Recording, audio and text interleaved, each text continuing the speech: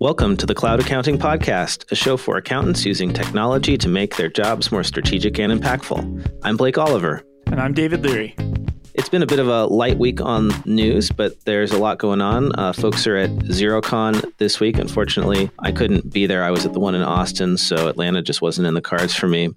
Are you getting to recuperate after all of your travels recently? Yeah, I've taken some time off. I was up in Flagstaff, Arizona. So I got to, instead of it being 106, it was 91, which is a lot cooler for sure. That's considered winter where you live, right? Some days it feels like that. Yeah. Looks like the news keeps coming this summer. I did see an article this week that I think touches home to you. Aprio, they're going to acquire HPC. And if I remember correctly, HPC is who acquired your cloud accounting software company a few years back, correct? Yeah, in 2015, I joined cloud sourced accounting, which was my bookkeeping firm, joined with HPC. And I went on to work as the director of marketing and technology there for about a year before I left. So it's really exciting to see that HPC is doing so well. Yeah, and it looks like this is very strategic around them trying to acquire a cloud platform and take that jump of their firm. And then really about the expertise HPC is going to bring to the table when it comes to automated data entry, machine learning, artificial intelligence. So instead of trying to learn this on their own, they're acquiring, a cloud practice, which is really good for any bookkeepers or accountants that have already moved to cloud. Like those are the firms that are going to get purchased and acquired in the future. Yep. And Aprio is ranked 51 on Accounting Today's 2018 list of the top 100 firms.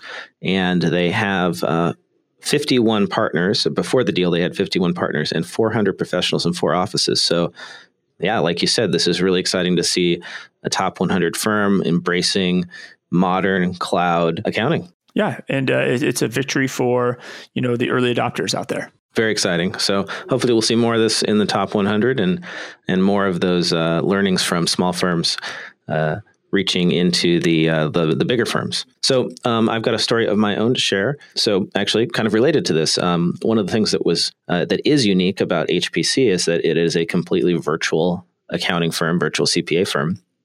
And this story, which appeared in CNN Money, might enable more of that for more cloud accounting firms to work remotely.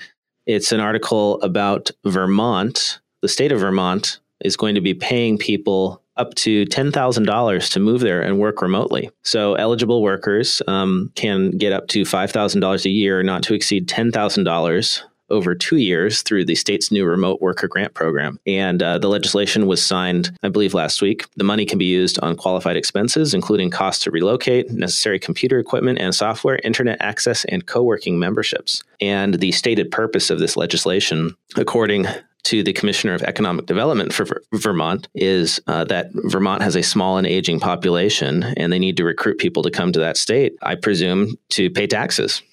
To be eligible, a worker has to be a full-time employee for an out-of-state business, work primarily from home or a co-working space in Vermont, and become a full-time resident on or after January 1st, 2019. I think it's for the individual, right? I think it's kind of an amazing type stance. But then I'm sure other states, the South Dakotas, all these other states with shrinking populations are probably going to start offering the same thing. So is it going to go up, right? Is it going to be more beneficial? I think it's interesting, though. It's also tying it back to like the whole sales tax, e-commerce, Nexus stuff as well, right? As things become more and more remote and virtual, what is the impact of this with the states and the tax revenues and, as this moves forward? Because if it's not, it was e-commerce Nexus a couple of years back, and that argument continues on to this day. Now it's this incentive to get people to work remotely. You and I don't even know what it's going to be 3 years from now. But you can see this trend where as things go cloud and things go remote, it impacting governments locally. Mm-hmm. Yeah, well, and if more and more states that have aging populations start doing this, like you said, perhaps, the Dakotas will do this or whatnot.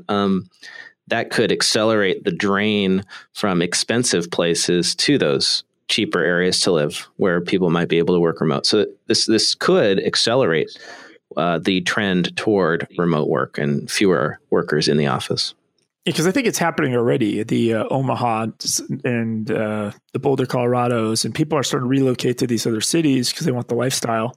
and they're taking remote jobs. So yeah, you're right. It's just this could accelerate it. Speaking of the cloud, I came across a survey that may be of interest. It's the CPA Firm Management Association, CPAMFA.org.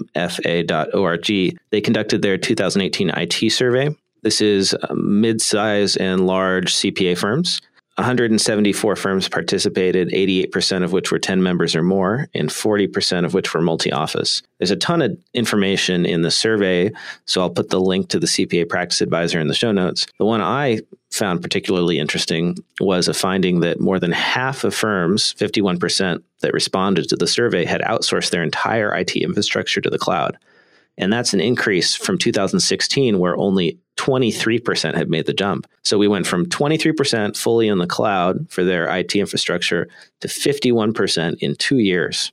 That's kind of amazing, right? I mean, we're beyond the tipping point when it comes to cloud. Oh, I truly think that way. I mean, we loosely talked a little bit last week about, the QuickBooks Online adoption numbers and where we're at in the last 5 or 6 years. But yeah, it just doesn't make sense. I mean, if you do the math, like why would you try to have a server running in a closet in your office, right? And all the associated cost and even the non-monetary cost, right? Just the headaches of that just don't make a lot of sense. And I think people are, maybe as the server they bought 5 years ago, 10 years ago now dies, needs to be replaced. They're making this decision. Why should I even bother? I'll just, put it all in the cloud. Yeah, very exciting.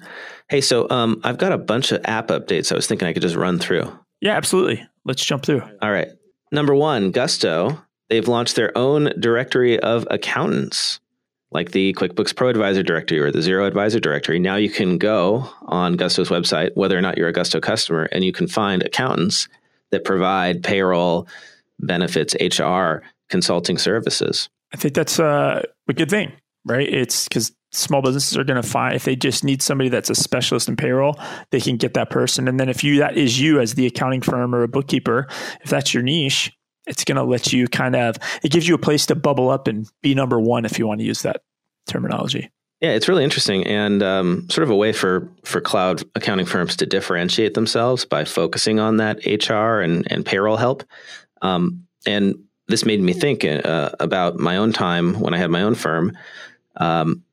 Probably the advice and help that we gave our clients about payroll and HR was more valuable to them than any of the bookkeeping work that we did, because they were really stressed out about hiring and paying and providing benefits. And so it was a big relief to them when we did that. Perhaps this sort of service line may end up becoming even more important than the accounting. Yeah, and I think there's an opportunity for the accountants that are in that space to provide different types of service, right? Beyond just, hey, I'm going to cut your paychecks. And so I think this is a place for it gives people a place to be discovered, which doesn't really exist. I don't think there's any other, directory out there of payroll experts.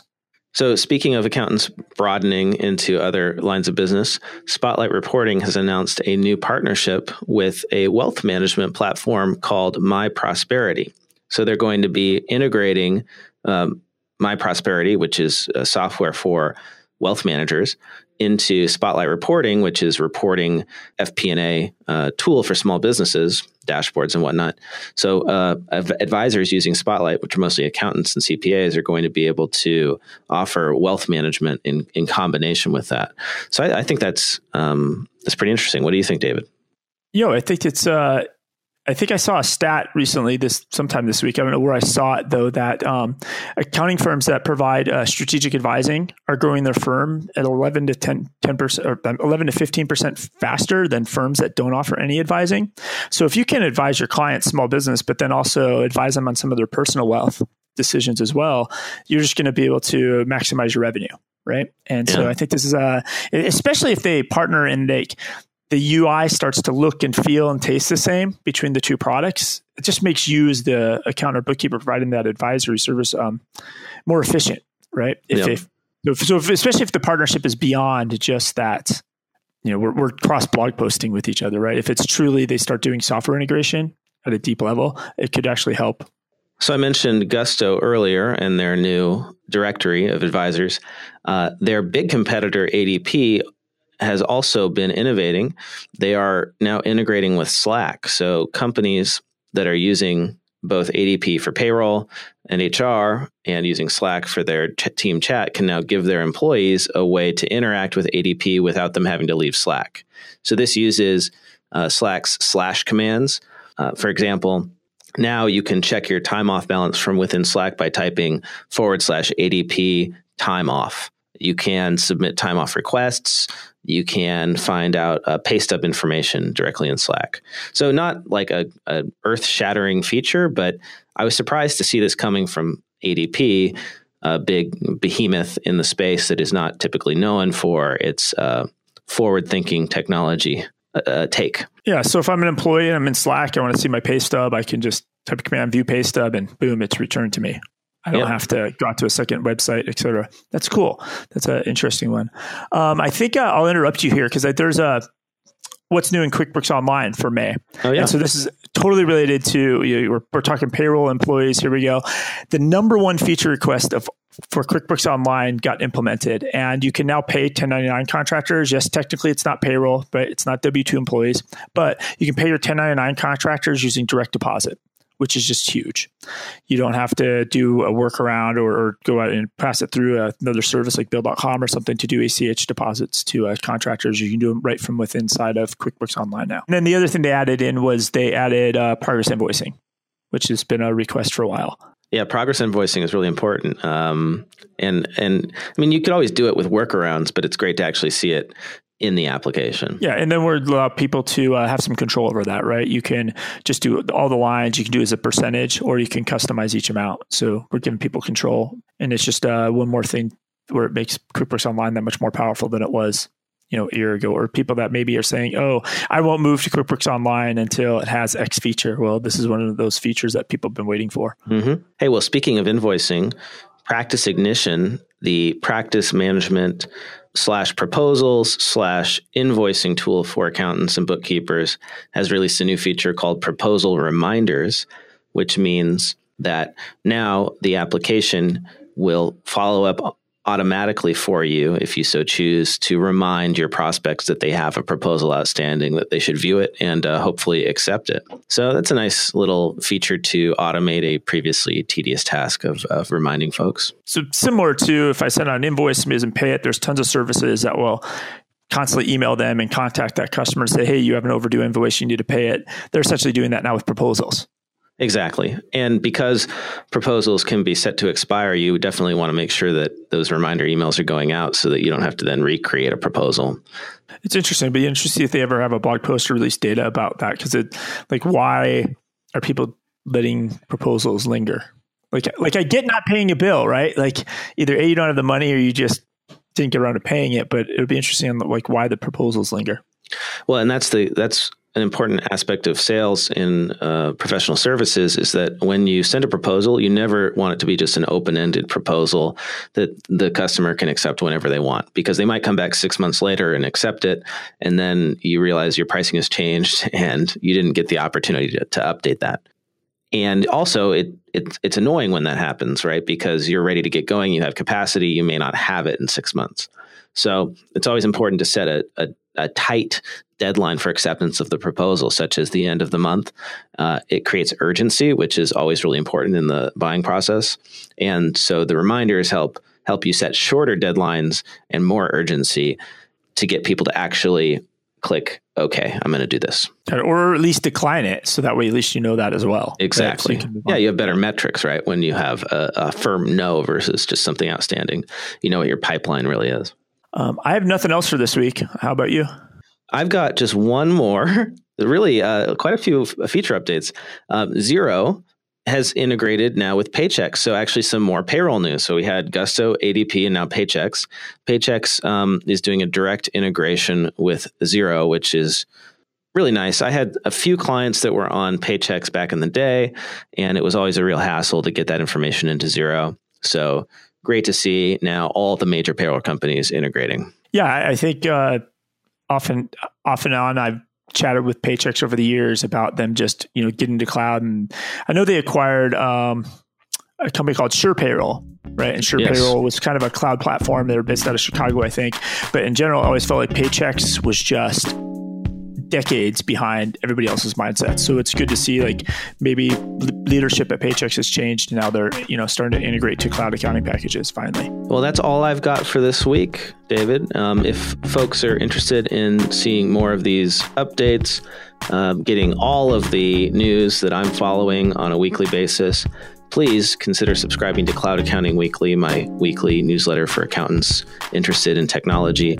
You can get to that at cloudaccountingweekly.com. I'm subscribed, so that's good. And if any of you have any ideas for articles, please tweet at me at David Leary or it's Blake T. Oliver, correct? That's right, at Blake T. Oliver on Twitter. Perfect. And we will talk to you guys next week. Thanks, David. Talk to you later. Awesome. Bye.